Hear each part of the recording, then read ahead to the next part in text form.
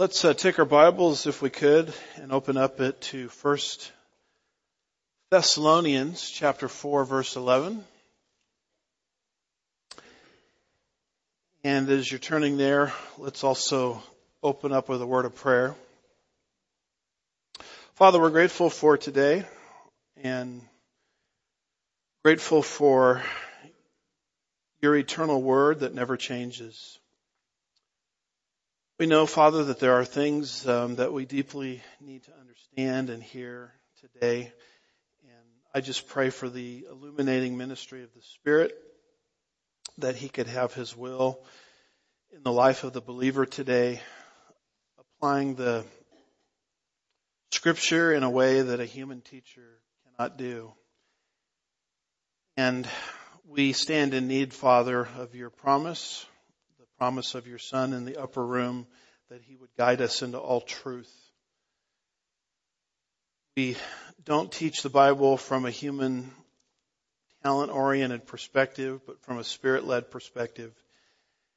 And so to prepare ourselves for your ministry of illumination today, both in Sunday school and the main service that follows, we're going to just take a few moments of silence to exercise 1 John chapter 1, verse 9, if need be.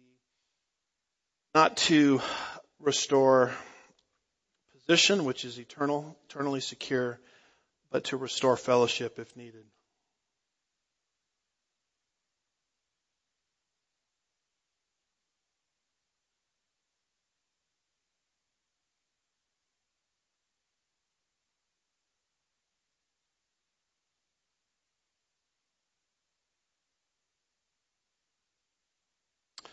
We thank you, Lord, for your eternal truth. And we ask today at Sugarland Bible Church, from beginning to end, that your name would be glorified. Lift up all of these things in Jesus' name. God's people said. Amen. All right, well, let's open our Bibles, if we could, to 1 Thessalonians chapter 4 and verse 11.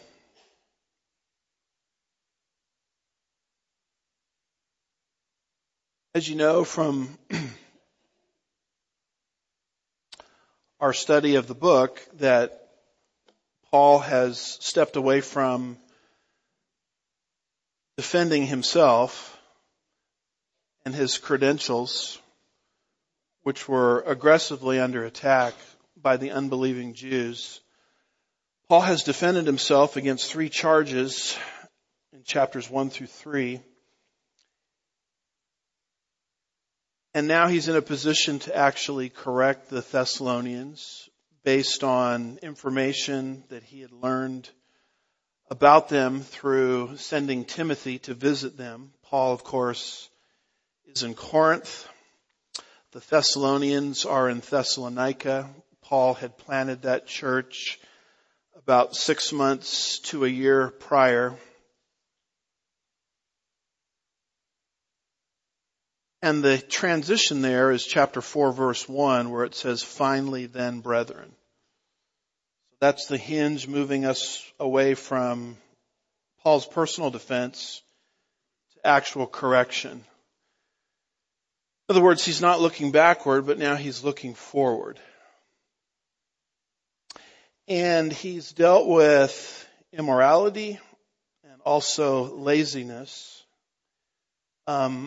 A more specific outline would be, he describes the general conduct of a Christian in sanctification.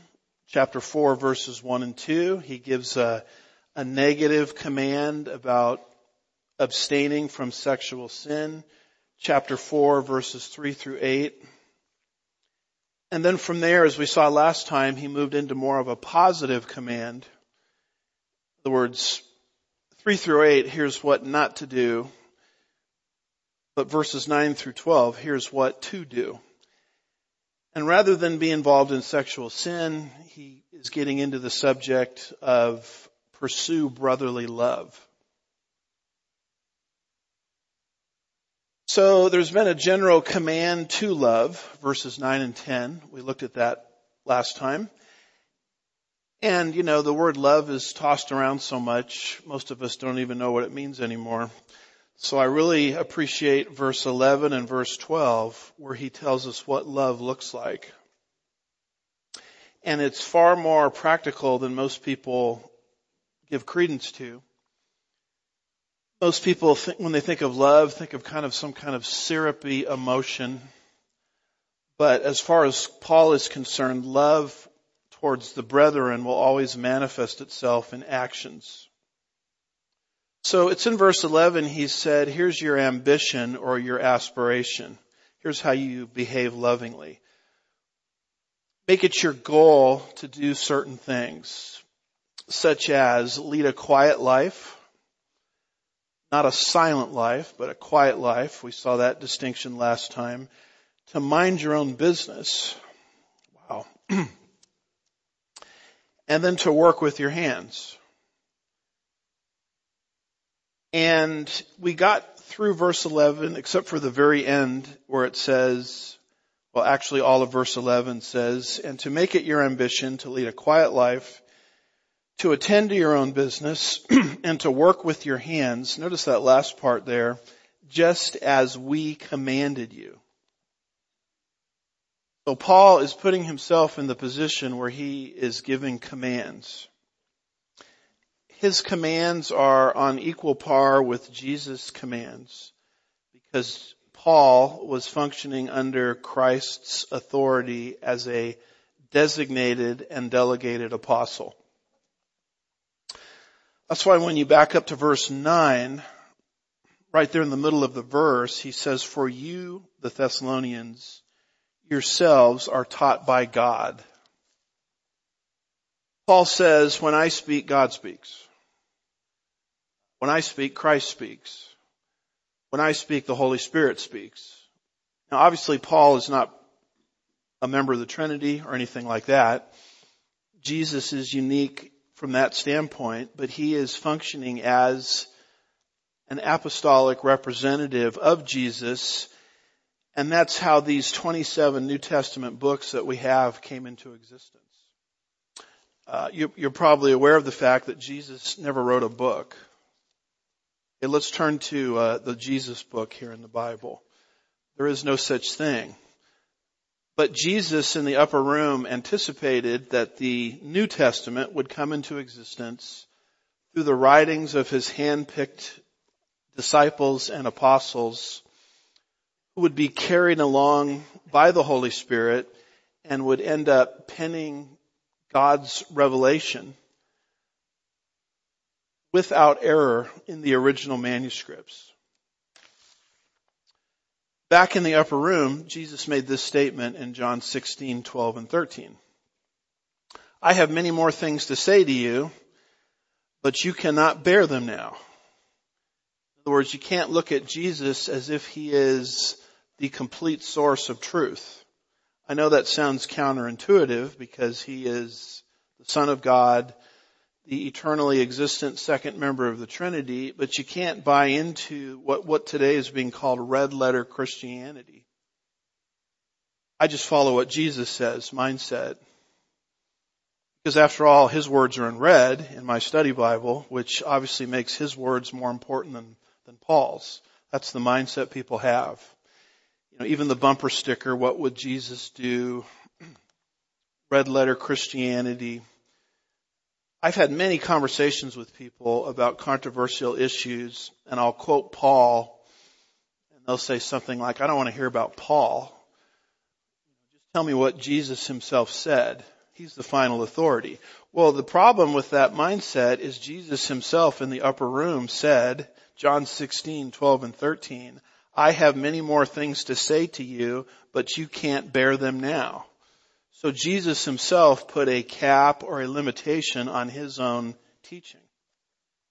It was necessary for it to be supplemented by the apostles later as they were guided by the Holy Spirit. And if that didn't happen, we wouldn't have the 27 New Testament books that we have. Jesus goes on in John 16 and in verse 13, he says, but when he, the Spirit of truth, comes, he will guide you into all the truth. For he will not speak on his own initiative, but whatever he hears, he will speak, and he will disclose to you what is to come. Jesus made a similar statement a few chapters earlier in the upper room in John 14 verse 26, where he said, "But the Helper, the Holy Spirit, whom the Father I will send in my name, he will teach you all things and remind you of all that I said to you." So when you take John 16 verse 13 and you put it together with John 14 verse 26, Jesus himself talked about, after he would leave through his ascension, a ministry of the Holy Spirit who would, number one, remind you of all things. This is how John, in his gospel, probably writing a good 60 years after Christ had left the earth, could recall with ironclad precision the ministry of Jesus. Because Jesus says that would happen. The Spirit would come upon you and remind you of all things. And that's how the Gospels, Matthew, Mark, Luke, and John, came into existence. But then Jesus went a step further and he said the Holy Spirit will teach you all things. I think that's a reference to the epistles. The epistles are not the wives of the apostles. The epistles are letters, instructional letters given to the church. Paul wrote 13 epistles. And then there are 8 general epistles. That's where you throw in Jude, 1 John, 2 John, 3 John, 1 Peter, 2 Peter, Hebrews, etc., etc., etc. So there's 8 of those. So 13 Paul would write, 8 the others would write. And that's what it means here when Jesus says the Spirit will teach you all things. So he will remind you of all things. That's Matthew, Mark, Luke, and John. He will teach you all things. That's the epistles. And then Jesus says he, the Spirit, will disclose to you what is to come, the future. That's where you put the book of Revelation. So this is why Paul, in 1 Thessalonians chapter 4 verse 11, says, just as we commanded you. He's giving instructions that are on equal par with the instructions of Jesus himself. In 1 Corinthians chapter 7 verse 10, Paul would say this concerning divorce and remarriage. He would say, "But to the married I give instructions, not I, but the Lord." So what he's saying there is, I'm going to tell you something that comes from the mouth of Jesus. But then just a few verses later, in 1 Corinthians chapter 7 verse 12, Paul says, "But to the rest I say, not the Lord." So in verse 10 he says, here's some instructions, not I, but the Lord. In verse 12 he says, here's some more instructions, I say, not the Lord. In other words, what he's doing there is he's saying, here's what Jesus said on the matter, and here's some additional things that Jesus never talked about.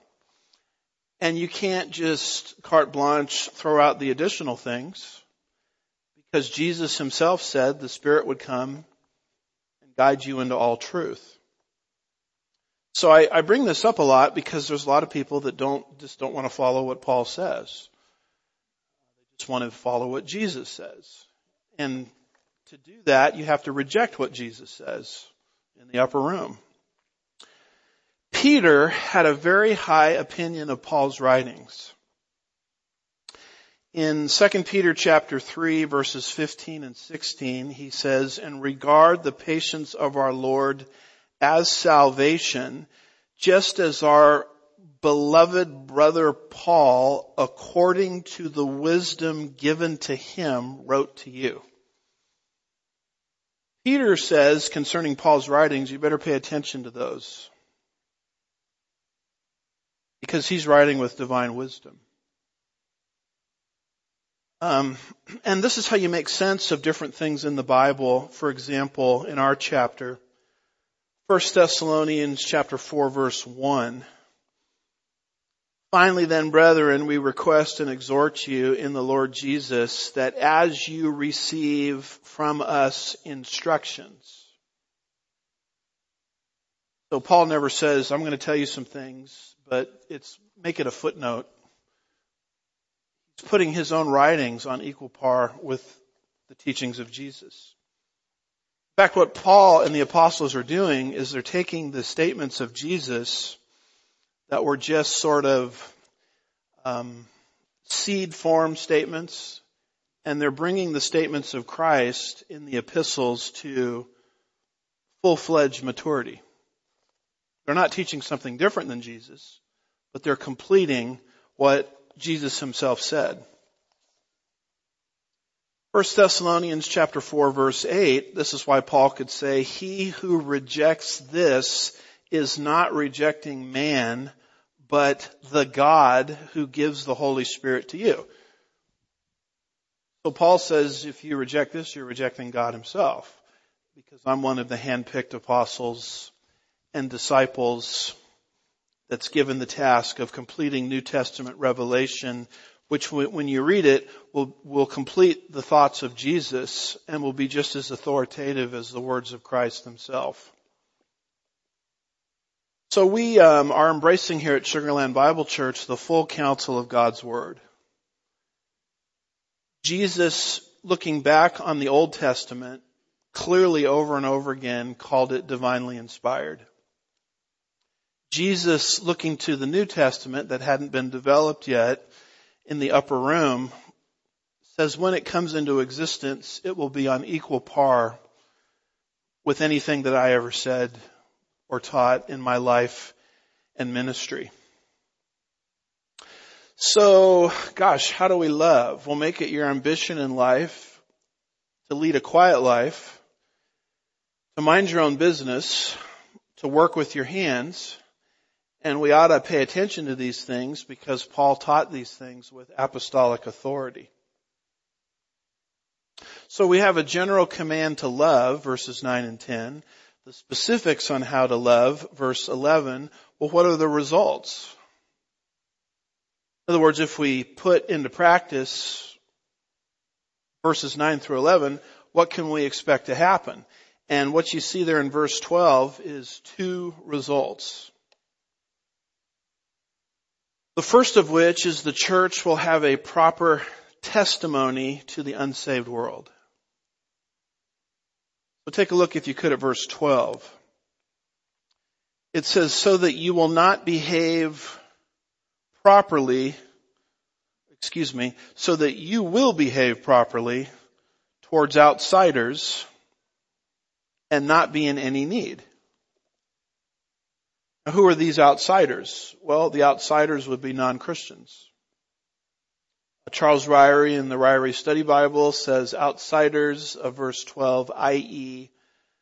non-Christians or non-believers. What happens in the mind of a non-believer when a person within the church leads a quiet life, minds their own business, and works with their hands? How does the unsaved world look at that? Well, they respect it. Self-sufficiency wins the respect of outsiders. Outsiders, their respect is not gained when we're constantly intruding into one another's lives, which we have to do because we're no longer self-sufficient.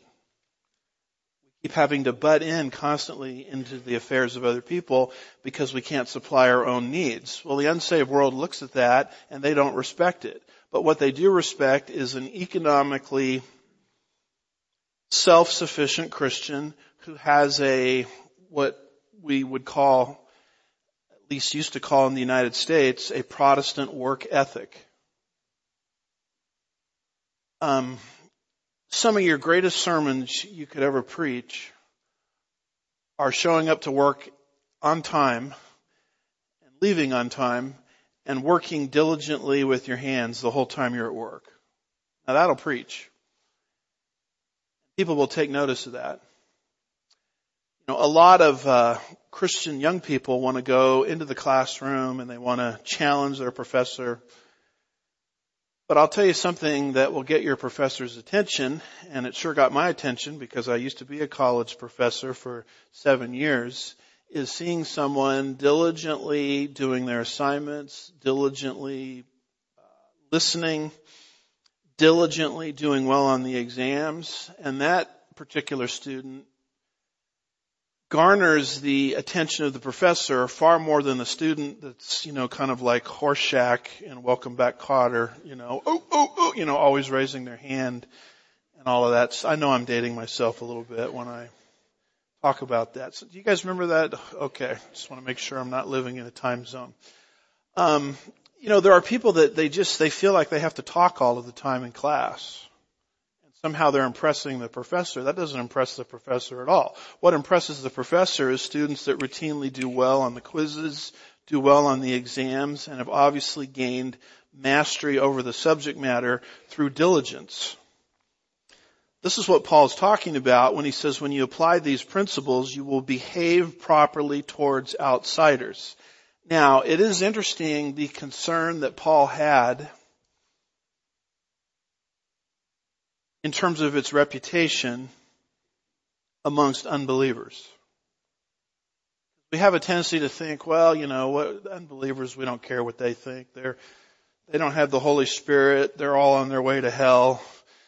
If I behave unbecomingly, what does it matter? Well, Paul didn't think that way. Paul wanted to make sure that the reputation of the church was protected in the unsaved world. In other words, if they're going to have something to bring against us, let it be because of the offensiveness of our message, which is offensive enough. In fact, the gospel is an offense. Galatians 5 verse 11 teaches that. If the unsaved world is going to be offended, let it be offended because of the content of the message. Don't let it be because of the poor behavior of the Christian. So Paul, a couple of times in his writings, talks about, I'm concerned about the reputation of the church amongst the unsaved. That's what he's expressing here.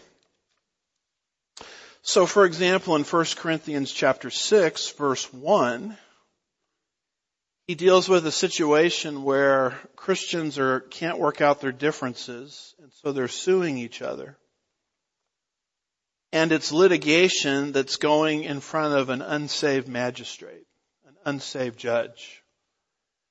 And Paul says, what in the world is an unsaved judge supposed to think of this? Particularly when Jesus in the upper room said, all men will know you are my disciples by your love for one another.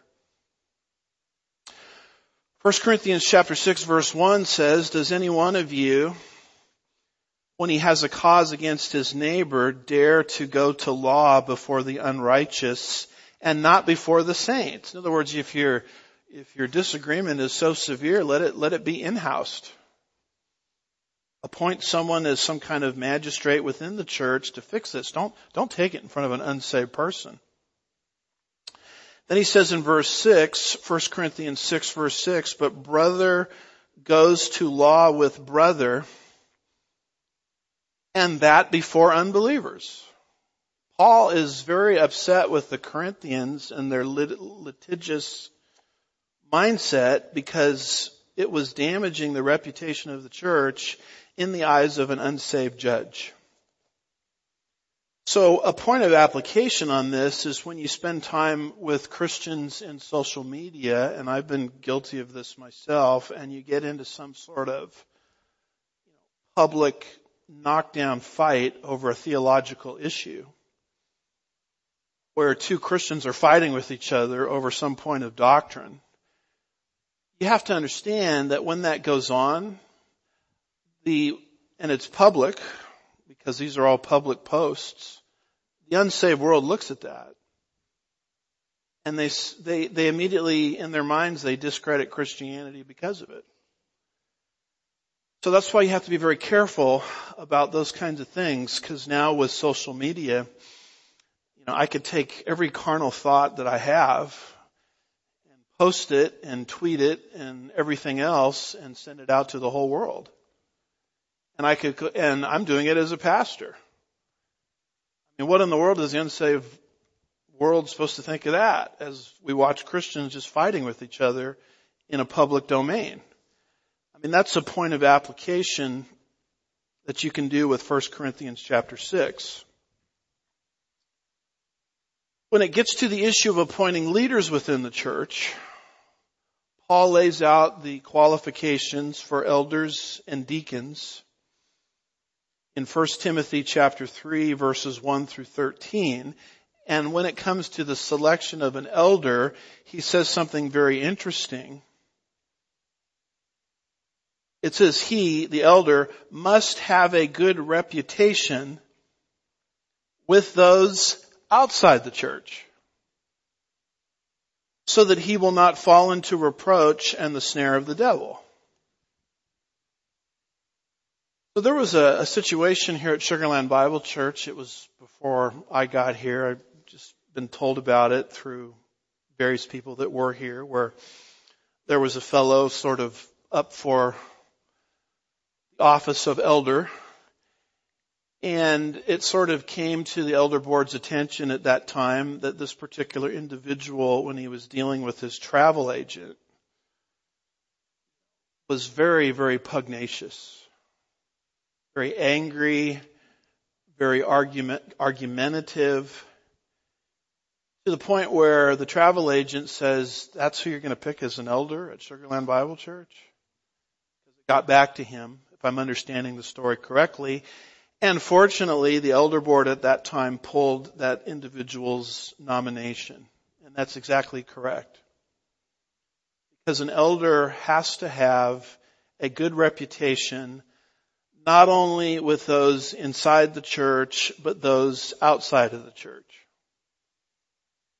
If your finances are so out of control that you're bouncing checks all over Houston, the credit card companies know it, and the banking company knows it, and those you took the loan from know it, that's not a person that you put into a position in leadership in the church. Because Paul, at least 3 times that I know of, 1 Thessalonians 4:12, 1 Timothy 3:7, 1 Corinthians chapter 6 verse 6 is concerned about the reputation of the church in the eyes of the unsaved world. Now, don't get me wrong, our value system does not come from the unsaved world. We march to the beat of a different drum. But there shouldn't be anything in a person's life where their character is sort of open to public critique. Now, they should have sort of a lifestyle, which is where all these commands are coming from, daily life, of self-sufficiency, minding your own business, leading a quiet life, to the point where it's actually winning the respect of the unsaved world, not losing respect. So why follow these instructions? There's 2 results, the first of which is a proper testimony to unbelievers. The second result, also in verse 12, is you won't be in need. Verse 12, so that you will behave properly towards outsiders and not be in any need. Paul, in the book of Ephesians, chapter 4 and verse 28, says, he who steals must steal no longer, but rather he must labor, performing with his own hands what is good, so that he will have something to share with the one who is in need. I mean, what an interesting thought that is. These 2 hands that used to steal, these 2 hands that used to create mischief, now take those same 2 hands, or your mind, or your tongue, or your brawn, or whatever it is God has given you, and put that to work in economic productivity. Why would you do that? So, well, obviously it's to get the beach house in Florida and retire early, right? Well, that's not what it says. And I'm not against people getting the beach house in Florida. Just watch out for the, tornadoes or hurricanes or whatever they have. Nothing wrong with retiring early, but that's not what Paul talks about here. It says you produce prosperity with your hands, so now you've got something to share with someone who is in need. So you used to steal.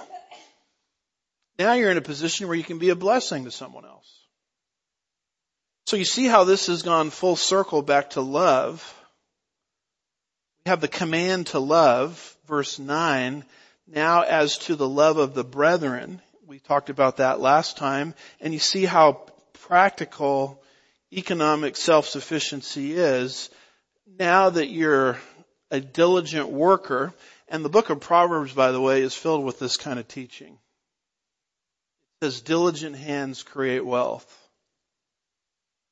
Showing up and excelling through a consistent lifestyle at what you do, not being a clock watcher, not sort of devising how you can steal something, but you're productive, and the corporate and business world sees that, and you keep getting promoted.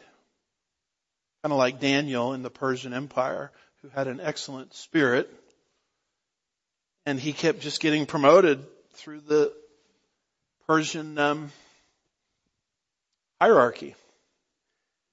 And you get yourself in a position where now you have more money than what you need, which is the definition of wealth, right? Wealth is basically having money that you don't need, but it's surplus. It's above and beyond. And there's nothing wrong with having that. But make sure you understand why God gave it to you.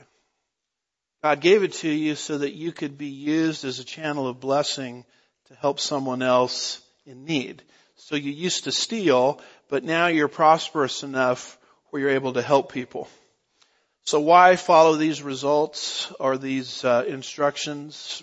Because you're going to have a good testimony to the unsaved. In other words, when you actually get the opportunity to speak up about Jesus, now you have a platform. Because there's a lifestyle that accompanies it. You're not looked at as some kind of cantankerous, fighting fundy slacker, but you're self-sufficient. The unsaved world takes notice of that. Now the time comes to give your testimony or whatever in private conversation, and now you have the respect of people and you have a pulpit to speak from. That's why we should follow these instructions. And we should also follow these instructions because now we're not, parasites any longer. Constantly sponging off other people. But we're actually in a position where we can be a blessing to people who happen to be in need. One of the things that's always impressed me about the Bible is how practical it is. And you're not going to get more practical in God's Word than verse 11 and also verse 12. So that completes the discussion on immorality. That completes the discussion on laziness. And now, oh my goodness, what wonderful timing this is. We have a prophecy conference coming up next week. Actually, this week. Paul now moves into the subject of eschatology. Chapter 4, verse 13 through chapter 5, verse 11. And here's where he receives information from Timothy about an eschatological misunderstanding. Eschatology is the study of the future. Eschatos, end, ology, study of, what does the Bible say about the future? The Bible is the only holy book that's ever been written that predicts the future with ironclad precision. And you can validate that simply by looking at the prophecies in the Bible that have already happened. I mean, if the prophecies in the Bible concerning the birth of Jesus, the piercing of Jesus, etc., came to pass with such precision, why would we think that the Holy Spirit somehow has switched horses in midstream, The prophecies yet to come given by the Holy Spirit will also reveal the future with the same degree of ironclad precision. So this is where Paul gets into the subject of the rapture, verses 13 through 18. And then the day of the Lord, chapter 5, verses 1 through 11, that will follow the rapture. You guys see an order here? Rapture, chapter 4, day of the Lord, chapter 5. Hey, I guess that means that the rapture is going to come before the day of the Lord. That's pretty cool. That's why Paul, when he talks about the rapture, verses 13 through 18, keeps saying we.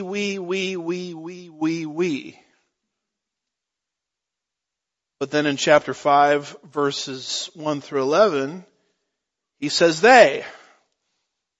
The difference? Chapter 5, verse 3. While they are saying peace and safety. Well, wait a minute, Paul. You were saying we in chapter 4. Why are you saying they? Well, because the rapture is going to occur before the day of the Lord, which I'll try to defend as we get into it. The day of the Lord is the tribulation period that's rapidly coming upon the earth. So one of the things that's very, very interesting about the Thessalonian book, there's a couple of unique characteristics, but one of those characteristics is every chapter ends with a reference to the return of Christ. We saw that at the end of chapter 1 verse 10. To wait for his Son from heaven, whom he raised from the dead, that is Jesus, who rescues us from the wrath to come. We saw it at the end of chapter 2. Verse 19, for who is our hope, or joy, or crown, or exultation? Is it not even you in the presence of our Lord Jesus at his coming? Chapter 3, verse 13. So that he may establish your hearts without blame in holiness before our God at the coming of our Lord Jesus with all his saints. Leapfrogging into end of chapter 5, verse 23. Now may the God of peace himself sanctify you entirely, and may your spirit and soul and body be preserved complete without blame at the coming of our Lord Jesus Christ. The dominant thought on Paul's mind in these two letters is the return of Jesus. So it really comes as no shock that you get to the end of chapter 4, verses 13 through 18, and you have another reference to the return of Jesus. It's just this one is a little different because it's the fullest explanation or treatment we have on the doctrine of the rapture of the church anywhere in Scripture. So what do these verses say? Let's just read all of them. But we do not want you to be uninformed, brethren, about those who have fallen asleep, so that you will not grieve as the rest who have no hope. For if we believe that Jesus died and rose again, even so God will bring with him those who have fallen asleep in Jesus. For this we say to you by the word of the Lord, that we who are alive and remain until the coming of the Lord will not precede those who have fallen asleep. For the Lord will descend from heaven with a shout, the voice of an archangel, with the trumpet of God. The dead in Christ will rise first. Then we, see the we here? He thought this was going to happen in his lifetime. Then we who are alive and remain will be caught up together with them in the clouds to meet the Lord in the air. So we shall always be with the Lord. Therefore, get on social media and start worrying about the World Economic Forum. No. Therefore, comfort one another with these words. So what is going on here? Well, the Thessalonians, as you read this, already knew about the rapture. This is not teaching that he gave them for the first time. In fact, in 2 Thessalonians 2 verse 5, in that chapter where he's talking about the specifics of the tribulation period, he says, "Do you not remember that while I was still with you, I was telling you these things?" So when Paul presents eschatology, he's not giving them new truth that they had never heard before. Their problem was its application to certain situations that Paul hadn't covered yet. That was their problem.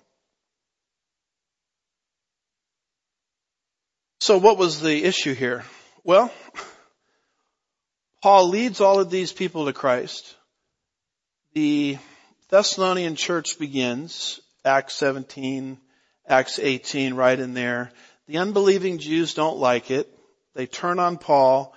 They push him out of Thessalonica down into Corinth, first into Greece, then eventually into Corinth, where he wrote these 2 letters really back to back within a year or so of when he left the church.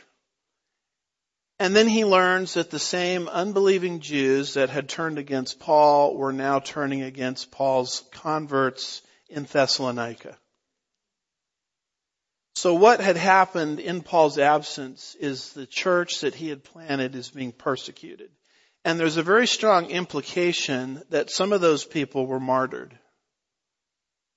Maybe some of them died of natural causes. I'm more of the view that some of them probably could have died of natural causes, but some of them were martyred by these unbelieving Jews who had sort of a take no prisoners approach.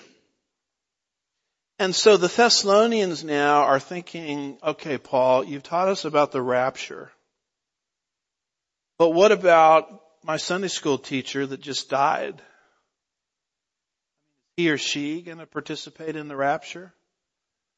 What happens to them? And that's an issue that the apostle hadn't had a chance to explain yet.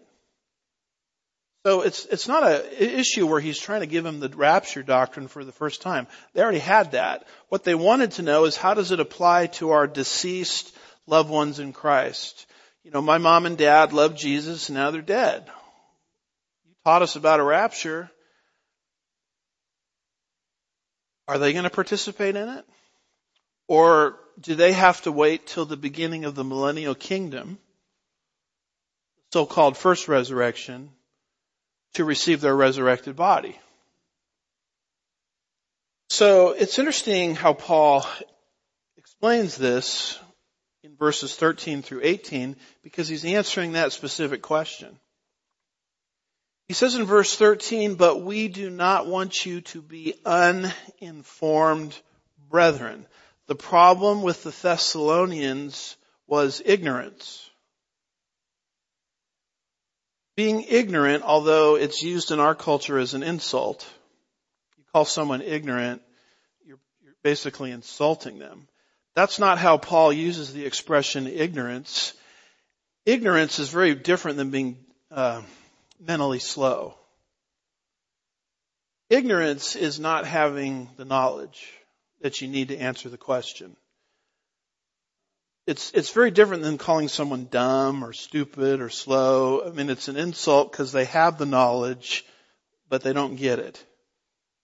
So this is not a problem of intellectual slowness. This is just a gap in their knowledge. They knew about the rapture. They did not have any divine revelation concerning the rapture's impact on their deceased loved ones in Christ. Now, why didn't they just go home and read their Bibles? Doggone it. Well, there is no Bible. I mean, the only book that Paul had written by this point in time was Galatians. 1 Thessalonians is just coming into existence. You don't have 2 Thessalonians. You don't have the Corinthian books. You don't have Romans. You don't have the prison letters. You don't have the pastoral letters. You probably don't even have all 4 Gospels yet. Arguably the only gospel, if they even had access to it, was Matthew. And the only general letter that they had access to was the book of James. James is written very early. They didn't have the book of Revelation. They didn't have anything. But just a few scraps or a few fragments of truth. So that's why Paul says your problem is you're uninformed. In other words, you're dealing with people who don't have a completed canon. Now our problem today is not that we're uninformed, because we are informed because we have a completed canon of Scripture. Our problem is we really haven't applied ourselves in a disciplined way to understand what this book says. That's our problem. But that wasn't their problem. Their problem was dealing with a New Testament that had at best 3 books in it. And I'm not even sure what they actually had in Thessalonica concerning the other 2 books. So the only way they're going to get an answer to their question is they have to talk to the Apostle Paul, who had left, because he was a conduit of divine revelation. So this then explains why Paul is unfolding this teaching. He's filling in a gap where their understanding was incomplete. There wasn't any truth disclosed on this particular issue yet. So he begins to talk about the rapture, and he says, here's how it's going to start. Verse 16. For the Lord himself will descend from heaven with a shout, with the voice of an angel, and with the trumpet of God. So there's going to be a shout of the Son of the shout of Jesus, the sounding of a trumpet.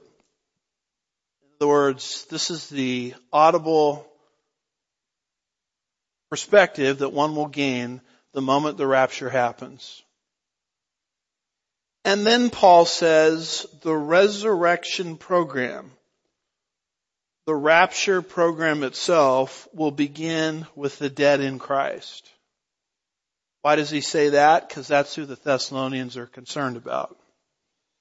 What about our deceased loved ones in Christ? Paul says the whole rapture program will begin with the dead in Christ. The dead in Christ will rise first. So I used to read that, the dead in Christ. I thought, well, that must be the Episcopalians. That must be the Methodists. No, sorry, a little joke there just to keep you awake. The dead in Christ refers to people that died in the age of the church, post-Pentecost, where their soul went right into the presence of God. And Paul describes such people as asleep. Asleep is a euphemism. It's a polite way of saying something for death. And it's a wonderful description because when someone is asleep, taking a nap, the assumption is they're going to wake up. And their sleepiness, if that's a word, is not something that's going to last forever. So when the rapture happens with the shout, with the voice of an archangel, it actually will begin with the dead in Christ, Christians who died during the church age, like some of the martyrs in Thessalonica, whose soul is in the presence of the Lord. So what happens to a Christian when they die, pre-rapture? Their soul goes right into the presence of the Lord. Philippians chapter 1, verses 21 through 23, Paul explains this. He says, For to me, to live is Christ, to die is gain. But if I am to live on in the flesh, this will mean fruitful labor for me, for I do not know which to choose. But I am hard pressed from both directions, having the desire to depart to be with Christ, for that is much better. A Christian who dies, what happened to them? They're in a place that's very much better. So Paul says, here I am as an apostle. I'm doing fruitful labor for the body of Christ. God has me here for a reason. But the truth of the matter is, I would rather just check out and die. Because when I do that, my soul, suke, the part of me that's designed to live forever, will separate from my body and will go directly into the presence of the Lord. I almost see a little bit of resentment in Paul when he says that. He's saying to the Philippians, well, I guess I have to stick around for you people to write this letter. And writing a letter for God, the book of Philippians, is wonderful, but I would really rather just go and be with Christ. Paul in 2 Corinthians chapter 5 and verse 8 says, for we are of good courage. Are you of good courage today? I say and prefer rather to be absent from the body to be at home with the Lord. I mean, where is home? Home is not here on the earth in the devil's world. Home is with Jesus. Paul says absent from the body, present with the Lord. So people will typically ask, well, do you believe in soul sleep? And soul just kind of goes into some kind of unconscious state and waits for its resurrection. And the Bible knows no such teaching. When a Christian dies, they are just as much alive as we are right now. They are just as much conscious as we are right now. It's just they're at home. They're in a place that's better. Remember what Jesus said to the thief on the cross, the penitent thief.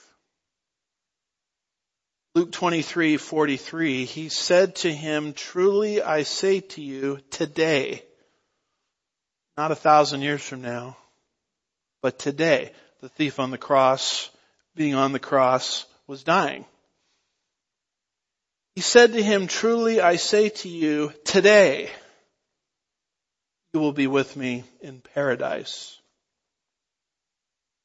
Where do the Old Testament saints go? I think they went to a place called paradise. Well, where is paradise now? Paradise is in the presence of the Lord. How do I know that? Because Paul the Apostle in 2 Corinthians 12, verses 1 through 10, talks about what we would call an out-of-body experience that he had. In fact, it might not even been out of the body, because he says, when this happened, I was in my body, I was out of my body, I don't know. It happened 14 years earlier. And he was caught up to the third heaven. Where is the third heaven? I mean, my understanding of the third heaven is basically the first heaven is the distance between here on the ground and the clouds. Heaven 2 would be the distance between the clouds and the stars. Heaven 3 would be beyond the stars, where God dwells. Paul says 14 years earlier, I was caught up to the third heaven. Whether I was in my body or out of my body, I don't even know. And I heard things that really cannot be communicated in human dialect. I heard the inexpressible. And he's narrating this experience almost out of embarrassment. He doesn't even want to mention at the beginning of that paragraph that this happened to him. He says, I know a man. And then as you keep moving through the paragraph, you figure out Paul is talking about himself. And the reason he's explaining this is he's got all these people in Corinth who are challenging his authority as an apostle. He goes, let me tell you something about my apostleship. It's so real that I had this experience 14 years earlier. I can't even explain what happened. So today our culture is filled with all of these people that have supposedly these experiences, and they immediately come back and they want to be famous. They want to write a book.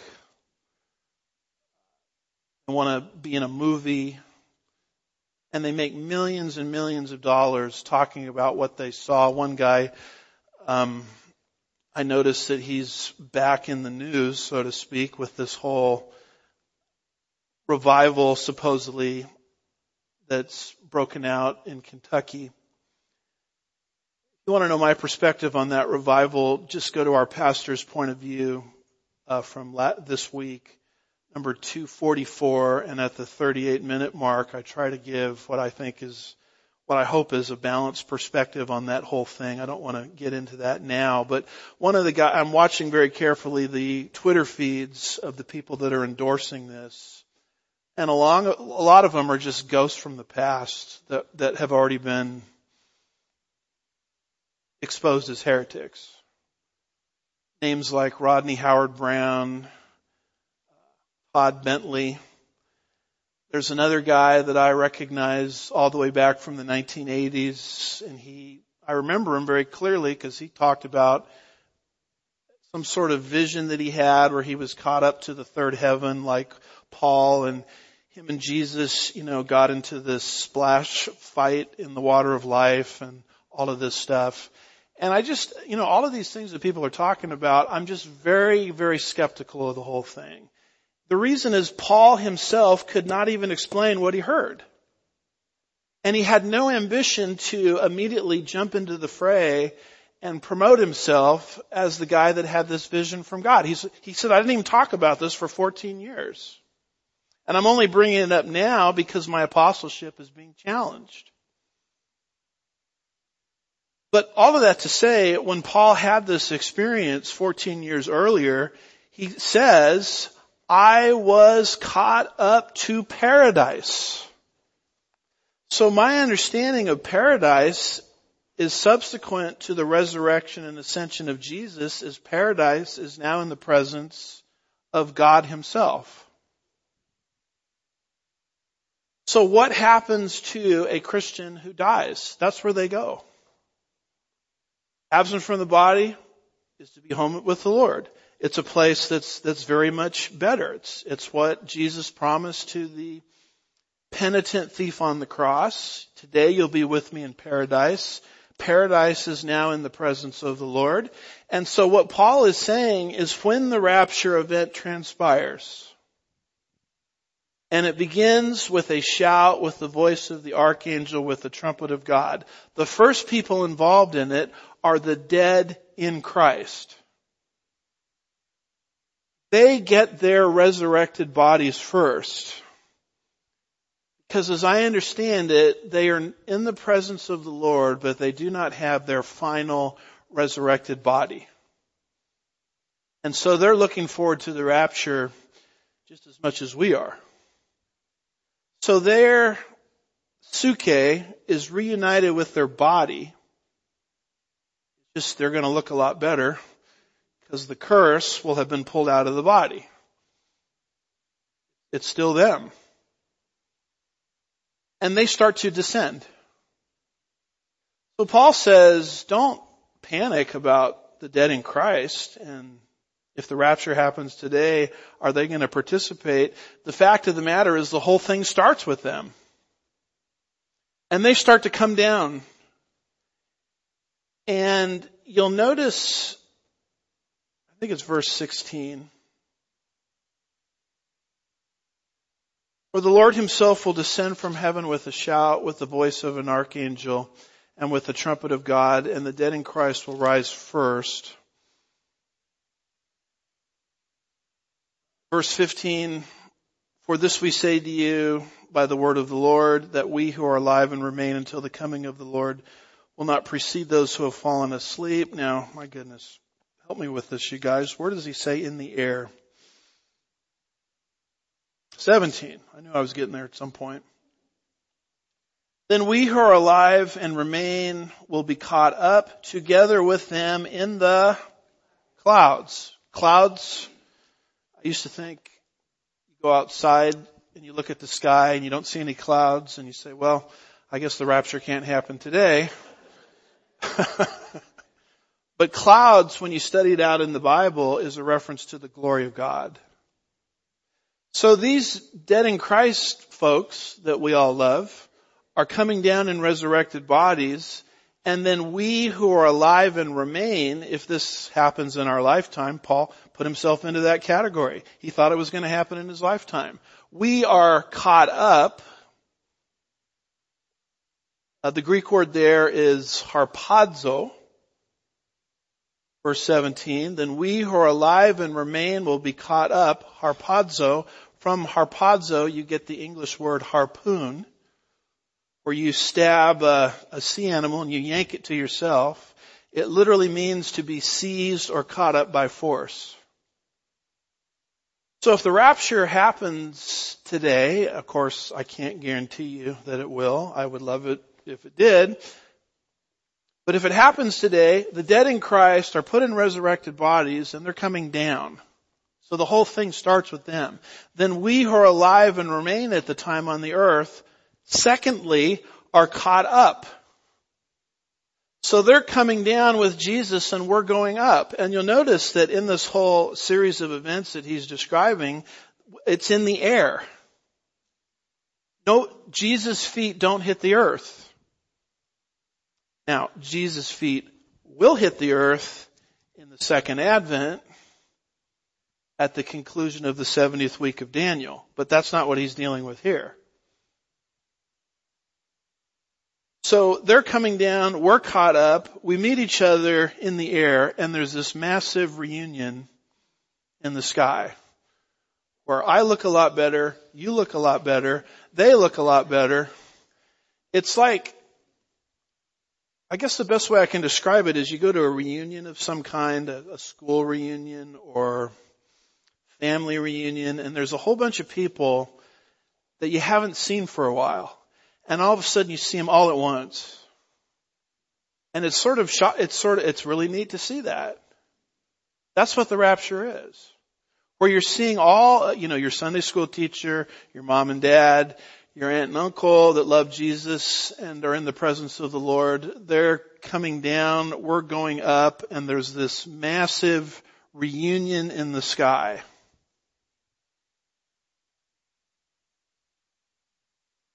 We're together with them in the clouds. Who's the them? The dead in Christ.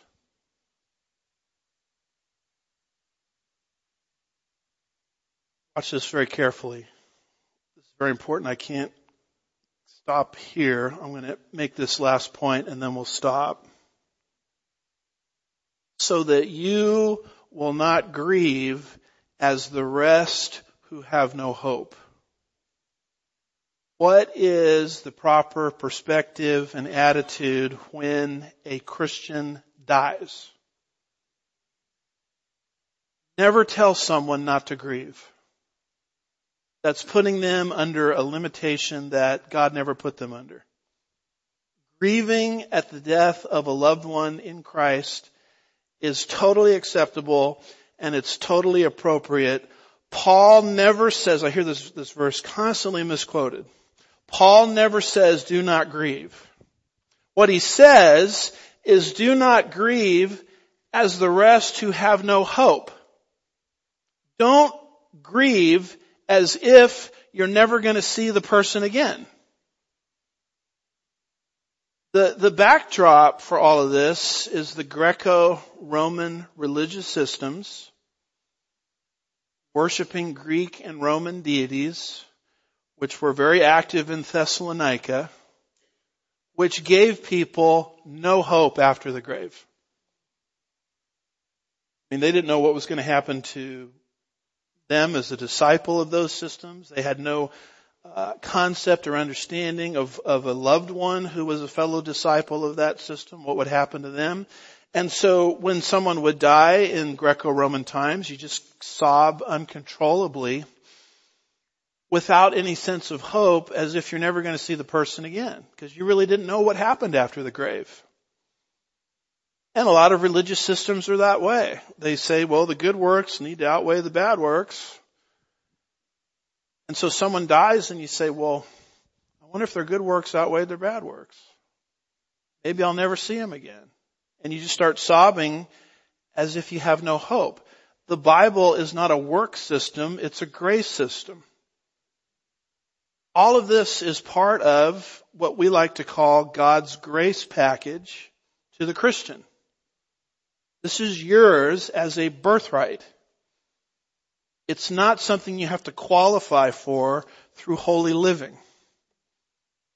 It's not something that you have to qualify for by having the right view on Zionism.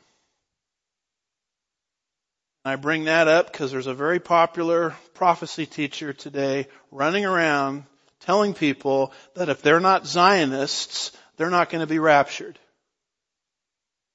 Zionism, or your belief and a proper perspective on Israel, is not a birth issue. It is a growth issue. What we're dealing with here are birth issues. These are things that are given to you by grace the moment you place your faith in Christ as the Messiah. And one of the great benefits of this package deal, if I can call it that, is exactly what's going to happen to your deceased loved ones in Christ. They are in a great place. Don't feel sorry for them, believe me. And if the rapture were to occur today, you'll see them in this giant reunion in the sky. Now, what if the rapture doesn't occur today? What if a generation passes before the rapture transpires? What if we're all dead before the rapture comes? Well, we're going to participate in the rapture as well. We're just going to be in that group coming down. I mean, you're either in the group going up or the group coming down. If this happens before I die, I'm going up. If I die before the rapture occurs, I'm coming down. So you can't, get an out on this. Everybody participates in the rapture that's a child of God. And so this reunion is coming, and Paul says to the Thessalonians, this is something I didn't have a chance to explain to you. I explained to you the rapture, but I wasn't able as an apostle to fill in full knowledge where you could have an understanding concerning how it impacts your deceased loved ones in Christ. So when you grieve for a deceased loved one, don't do it as if you have no hope of ever seeing them again. You will see them again at the point of the rapture. And if this isn't good news, I don't know what is. Let's pray. Father, we're grateful for providentially putting us into this passage in our verse-by-verse study just before our prophecy conference this Friday, Saturday, and having more presentations next Sunday. I pray you'll help us to be people that rightfully understand your word for the last days and walk with an attitude of expectation and hope. We'll be careful to give you all the praise and the glory. We ask these things in Jesus' name, and God's people said,